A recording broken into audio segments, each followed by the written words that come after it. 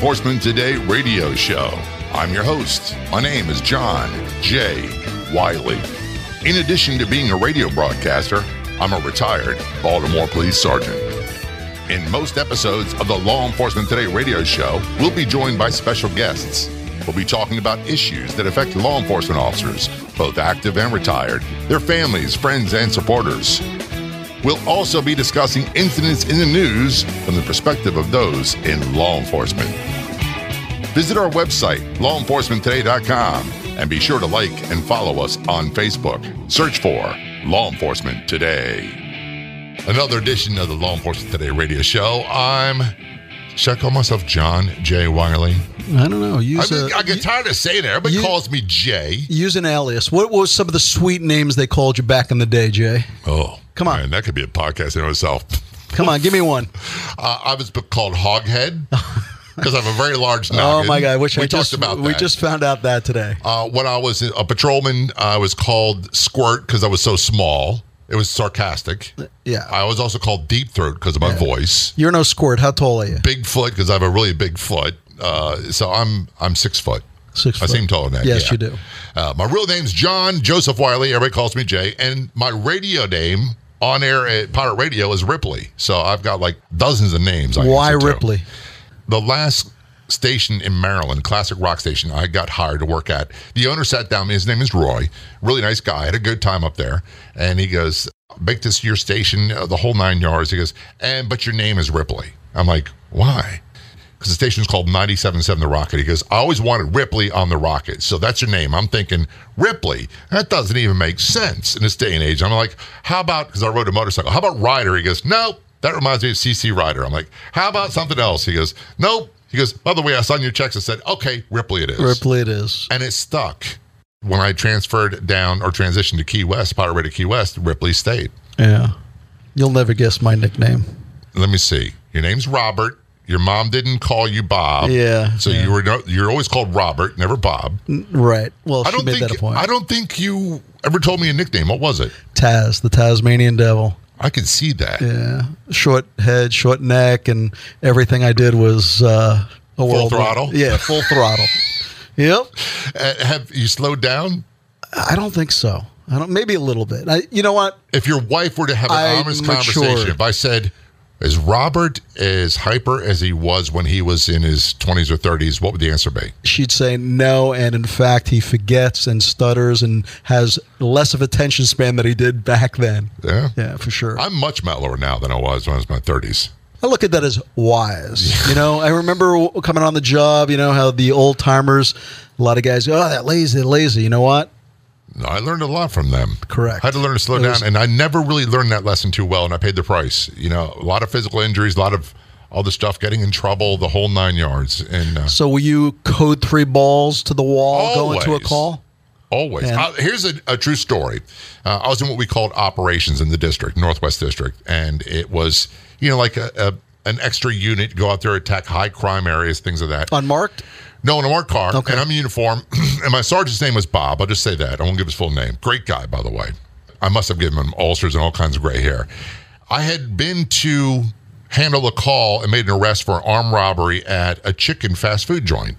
And I got the guy, blah, blah, blah, and I brought him in, and he goes, I was missing a piece of crucial information. And he goes, go back to that place, and he said, and get that person's name. And he says, and for goodness sakes, come straight back to the station. All right? So I leave. It's only about 2 miles away. I go to the chicken place. I get the name. As I'm pulling in the parking lot, I see 3 stolen cars going by me. And what do you know happens? I'm following and pursuing stolen cars and wound up getting like 4 more arrests. My sergeant. You must have been Bob's favorite. Oh, he was ready to kill me that night. And of course, it's an hour before we're getting off. Right. So it's like, yeah, I had a hard time getting away from that. So you were the magnet? If there was an idiot or an insane person or gun around, they always found their way to me. I don't know why. Maybe because I looked. I don't know. But there's always a saying: if there was a mental case within 500 yards, they gravitated towards me. I'd be eating lunch. The very few times you could take a lunch break, someone Hey, officer, how you doing? You know, and they're wearing a winter coat and it's 98 degrees outside. Oh, they're carrying their lunch bucket. You're like, I'm good. Did Bob send you? Yes, did Bob send you? Speaking of Bob, your name's Robert. I don't call you Bob, but we have a special guest today, Robert Weiskopf. He also goes by Bob. An interesting guy, retired Chicago police lieutenant, long 30-year career, been involved in police unions, and now he's an author.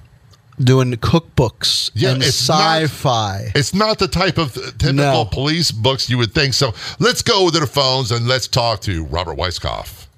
From the Windy City, or nearabouts, Chicago, my kind of town. Robert Weiskopf joining us today. I prefer Bob, I understand. Bob, how are you? I'm doing real well today, thank you. So you are a retired Chicago police lieutenant, correct? Correct. Tell us about your career. It spanned, 30 years?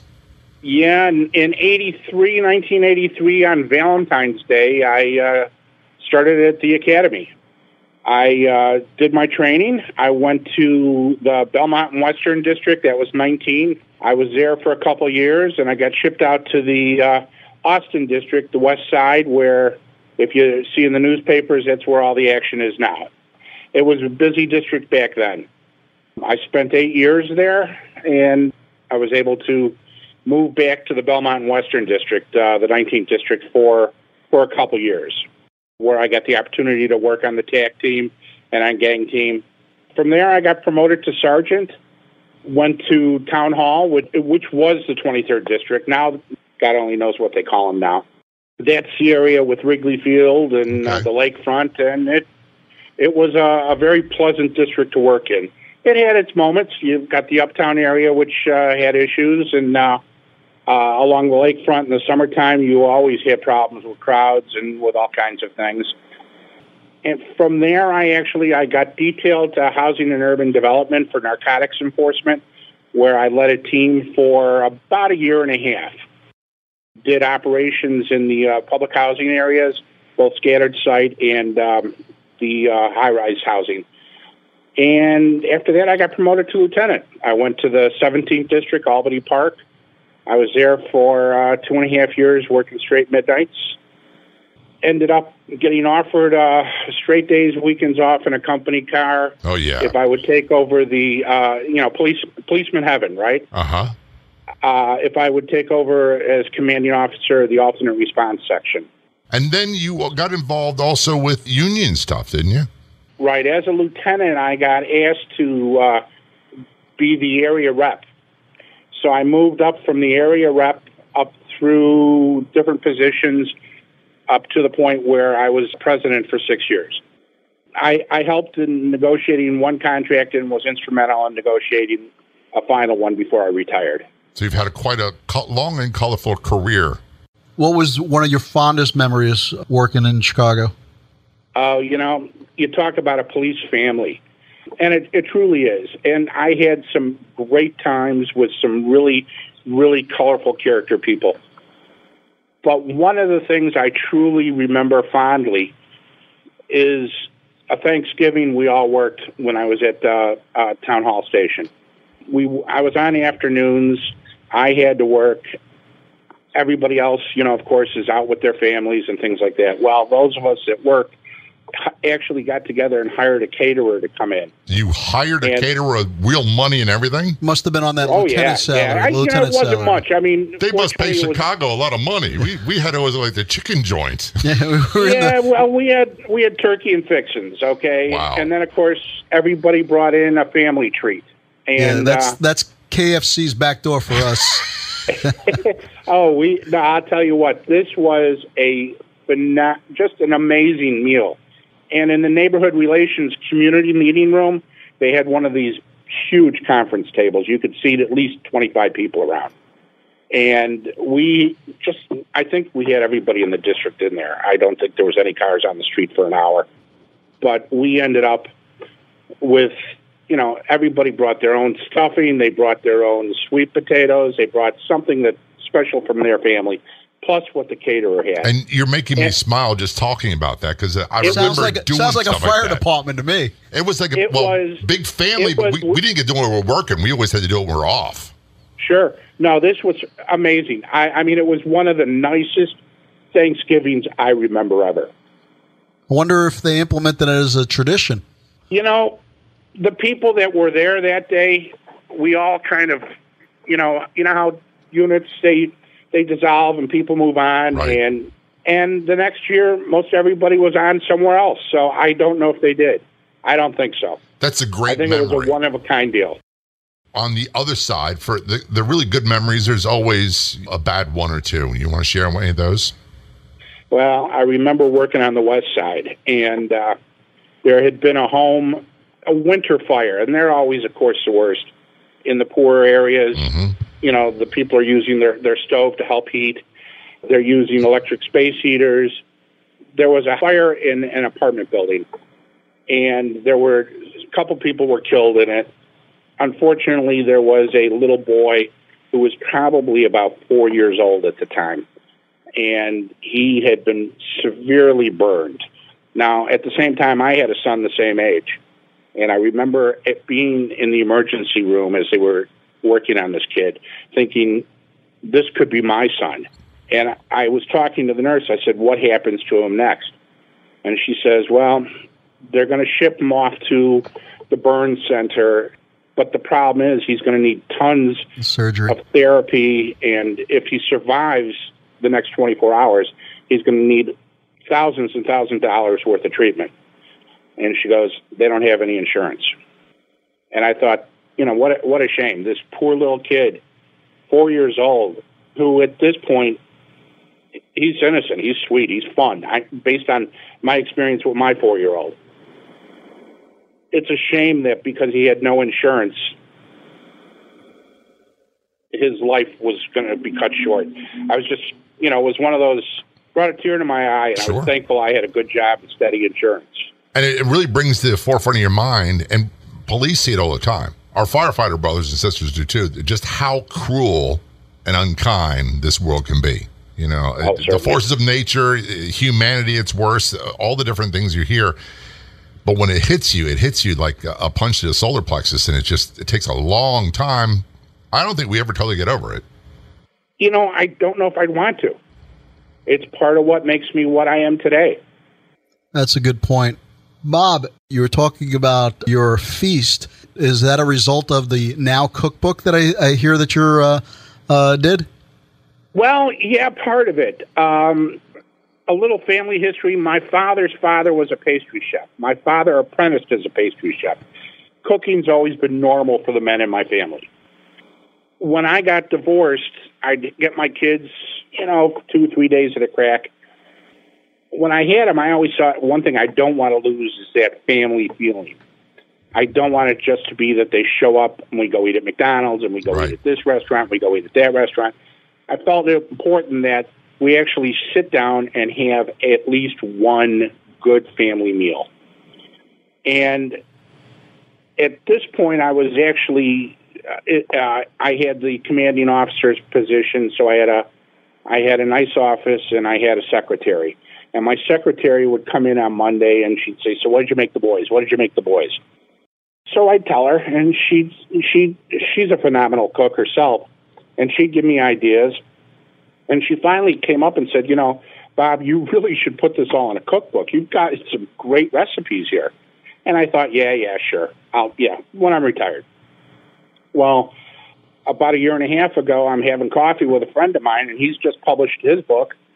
And we used to work together, and no slight to him, but I thought, hell, if he wrote a book, I sure as hell can.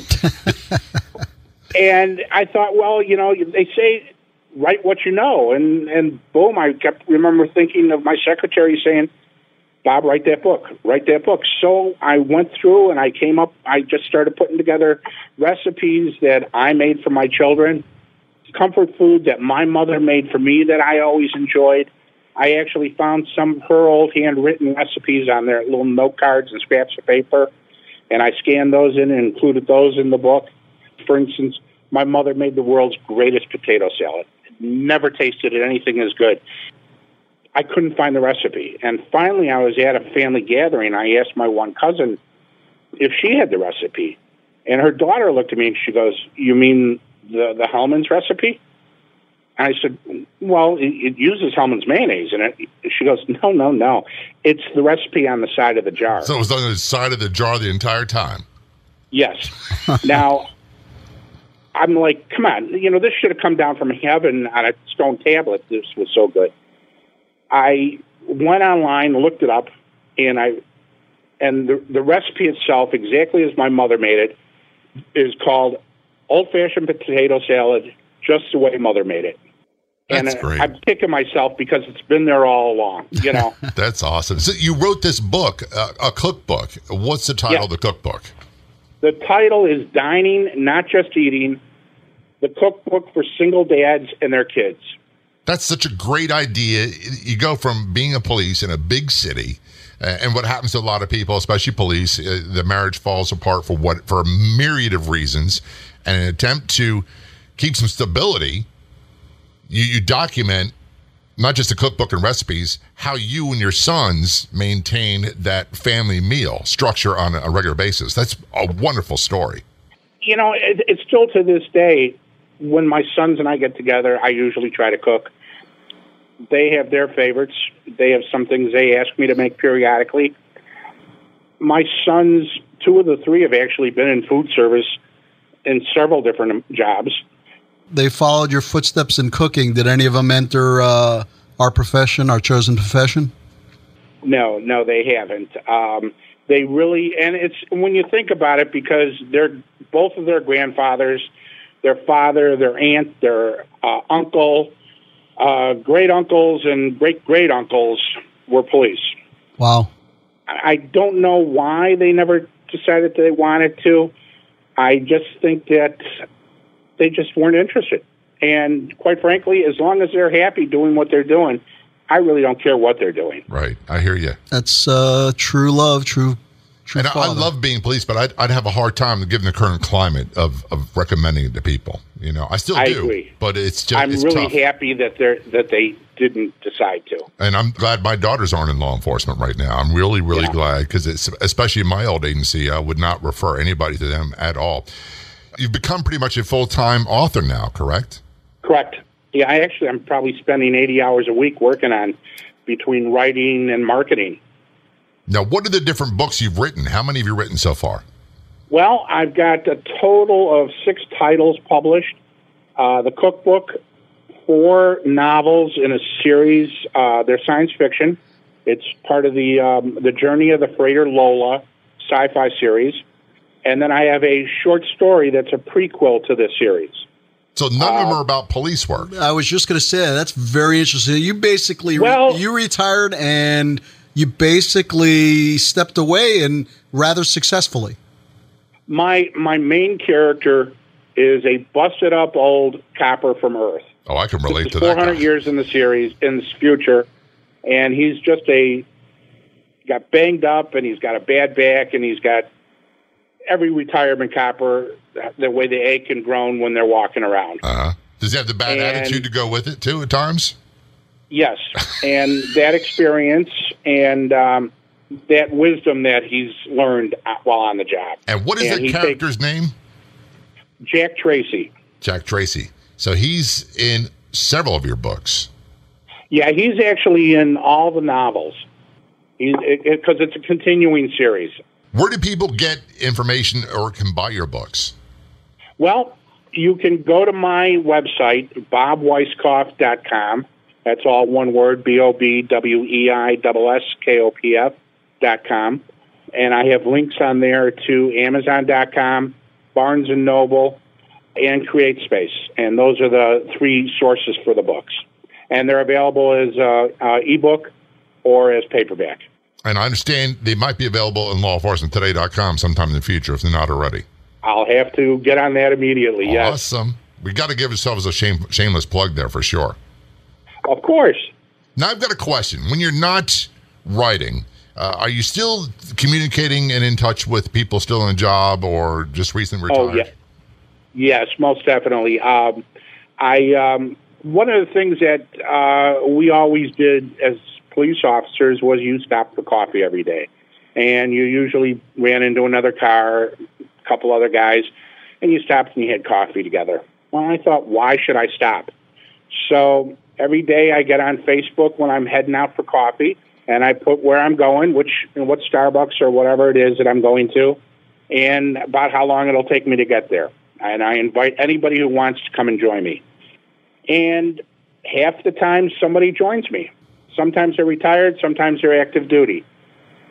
That's and awesome. If they don't, well, I read my book. There you go. Now, speaking of active duty, what would you say, your assessment of the current morale situation for the law enforcement troops, the rank and file in Chicago Police Department, and also the surrounding areas? Well, the ones I talk to, my impression is they want to do the job. They joined because they wanted to make a difference. They wanted to be the police. They wanted to serve and protect. Unfortunately, they're at the point now where they're afraid to. They see more and more where saying the wrong word can cost them financially, where things that they learned how to do 20 years ago are just terrible. You're not allowed to do it.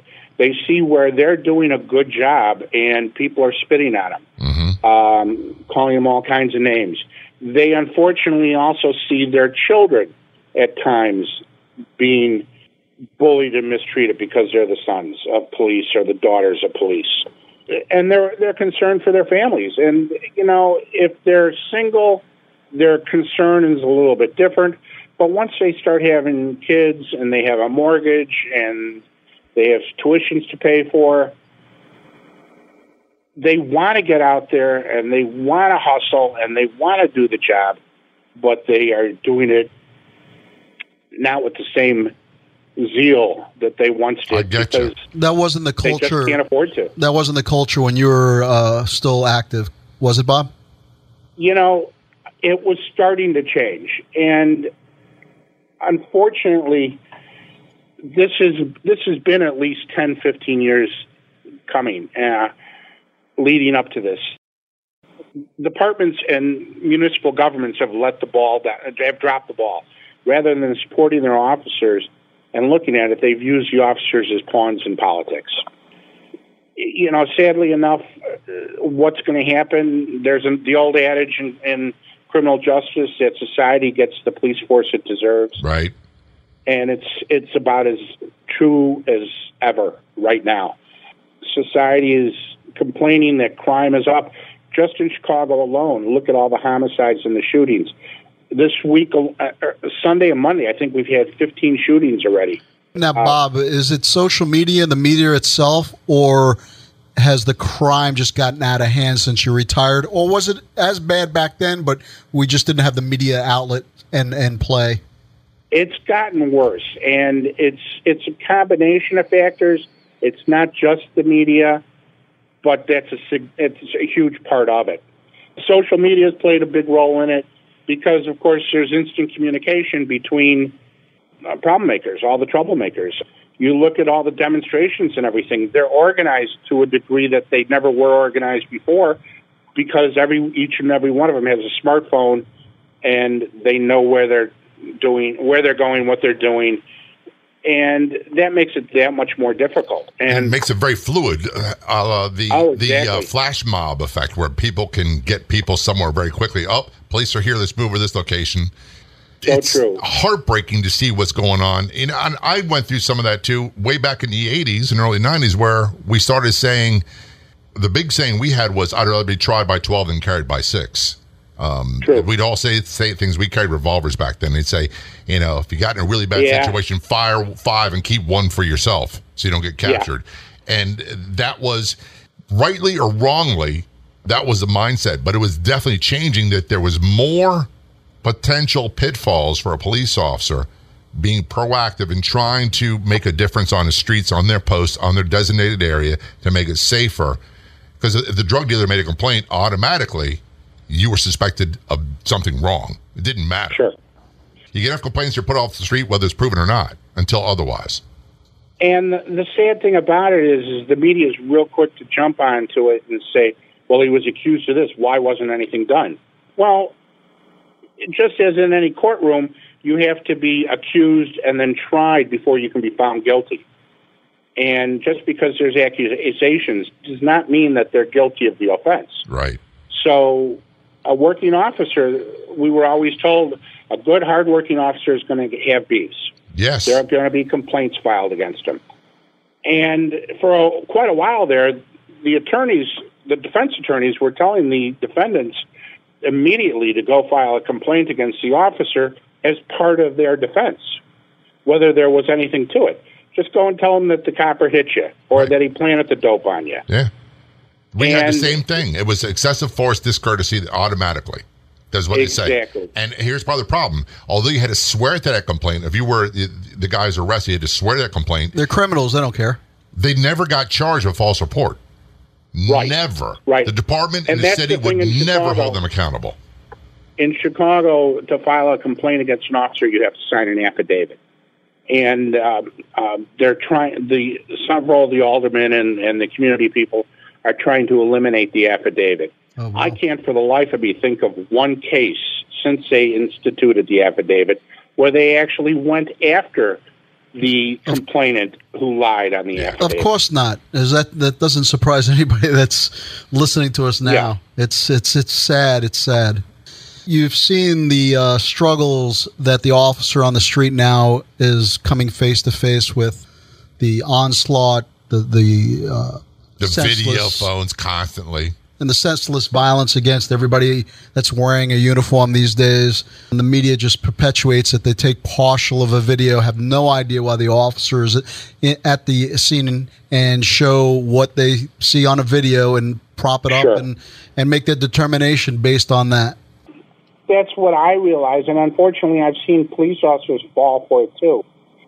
You have to realize that what you're seeing on a video is just one separate viewpoint.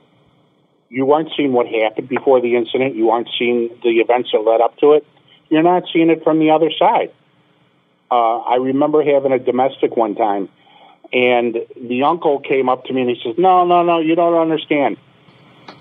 And, they were European, and they came from a small Eastern European country. And they said, well, you don't understand. That's not the way our people are. I said, no, I do understand. There's his story, there's her story, and there's a truth somewhere in the middle. Mm-hmm. And he looked at me, he smiled, he goes, you understand. Yes. And that's what the media isn't portraying. They aren't explaining to people that, yeah, this video shows this, but other factors are involved. There's more to it than just what you're seeing in this little, simple video. That doesn't. If it bleeds, it leads. He used to say all the time in Baltimore. Oh no, right. If it bleeds, it leads. Right. Yes. That's sad. And on our Facebook page, when an officer falls in the line of duty, we post something, and every day, every time that we do a post of a fallen officer, somebody inevitably comments, "This has got to stop." Mm-hmm. And my fear is that it's just beginning, especially if we continue down this path where we have no leadership and nobody stepping in to protect the rights of the officers on the street doing the job. And if they don't step up and back the officers, like you said, Bob, doing our jobs, some of them now are just waiting for the radio call instead of back in the day when just being a mobile secretary. Correct. Right. Instead of right, exactly. It's we used to call it pimping for the insurance company. Yeah. That's what handling a traffic accident was. You certainly weren't preventing traffic accidents, but you were reporting them for the insurance company. Right. And that's what you're now doing. They're doing is they're waiting for the call to respond to do the paper report. They're not aggressively, proactively patrolling like they once did. And that means that people who are most vulnerable in our societies are the most easily targeted. And certainly the youngsters, the elderly people, the infirmed, because just like in nature, predators pick out the weakest targets. They always do, because they don't want to get harmed themselves. And that applies to humans as well as lions. It doesn't make a difference. And then you have all these people on the edge of dangerous lifestyles, youngsters easily swayed into gangs and quick money selling drugs, or you be enforcement, you carried a gun, and next you know, they're all involved in just horrific violence. They're more interested in videoing a cop in a violent struggle with the perp and just videoing it so they could post it on social media. Why not drop the phone and help out? Yeah. They want to get that 2 seconds when the police officer punches the offender. Sure. And didn't I just see in Chicago a 25-year-old young woman was just arrested for shooting in a gun battle with police? Right. 25. And people think, oh, that's a young lady. She'd never do that. The dealer, it's a hand-to-hand deal they saw. One guy ran, the male ran, and she pulled out a gun and engaged in gunfire with the police. Right. Fortunately, the officer was wearing his vest. Thank God. He was treated and released with some bruising. She was shot 3 times. Back in the day, that never would have happened. That was unthinkable for women to do that type of violence.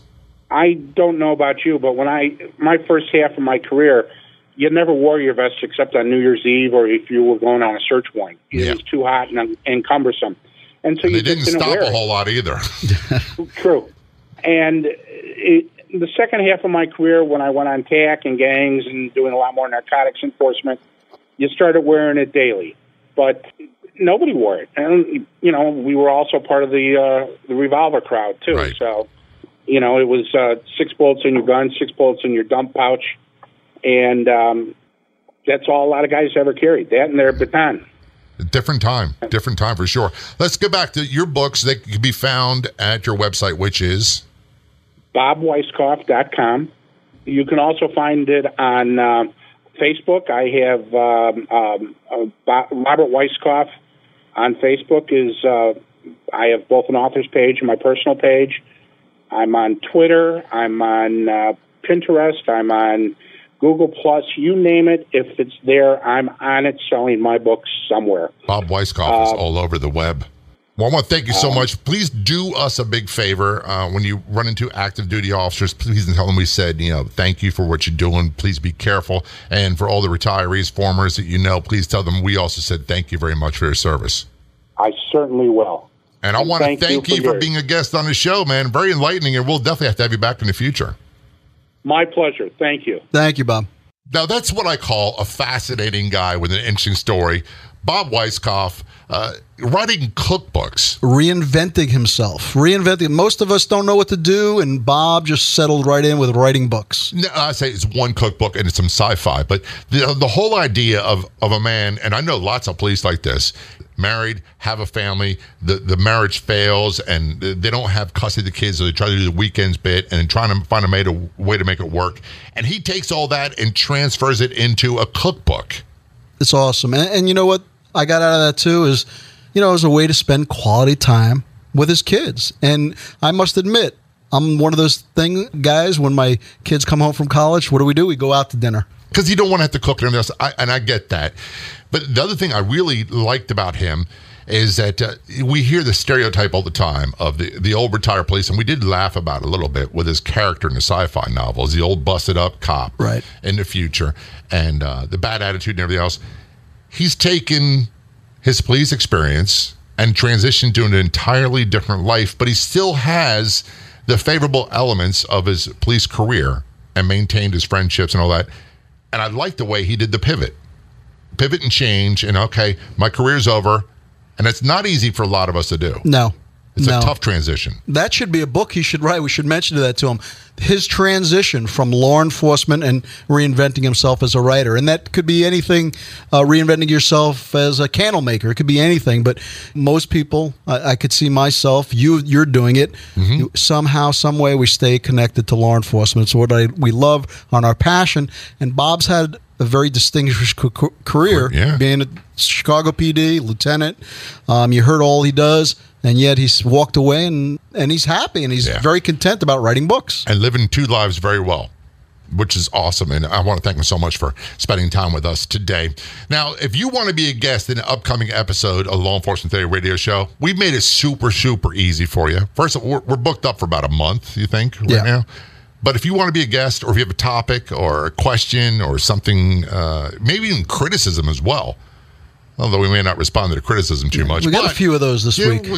Thank goodness you handle them. Yeah. You're more diplomatic than I am. Cop haters, come find me, please. I love you guys out there. If you want to be a guest, a suggestion, a topic, or even criticism, contact us. We'd love to hear from you. You can do it 2 ways. One would be send us a message on our Facebook page, Law Enforcement Today, or on a website at the bottom of the Contact Us page. It's very, very easy. Send us a message. Very, very easy. And if those of you that can't figure out how to find us on those two links, please email me. It's letceo@gmail.com. Wait a minute. We've been working on you getting your own custom ending. Yeah, I put that on Facebook. I didn't have many people getting involved there. Basically, what we're talking about, folks, is Jay has a signature sign-off where he goes, It's always see ya. At the, and I did it on radio. It's something that started a long time ago. Yeah, and that's awesome. And I need help out there. What should be mine? I guess mine's going to be long-winded and just thanking everybody. No, we can't have the long-winded one.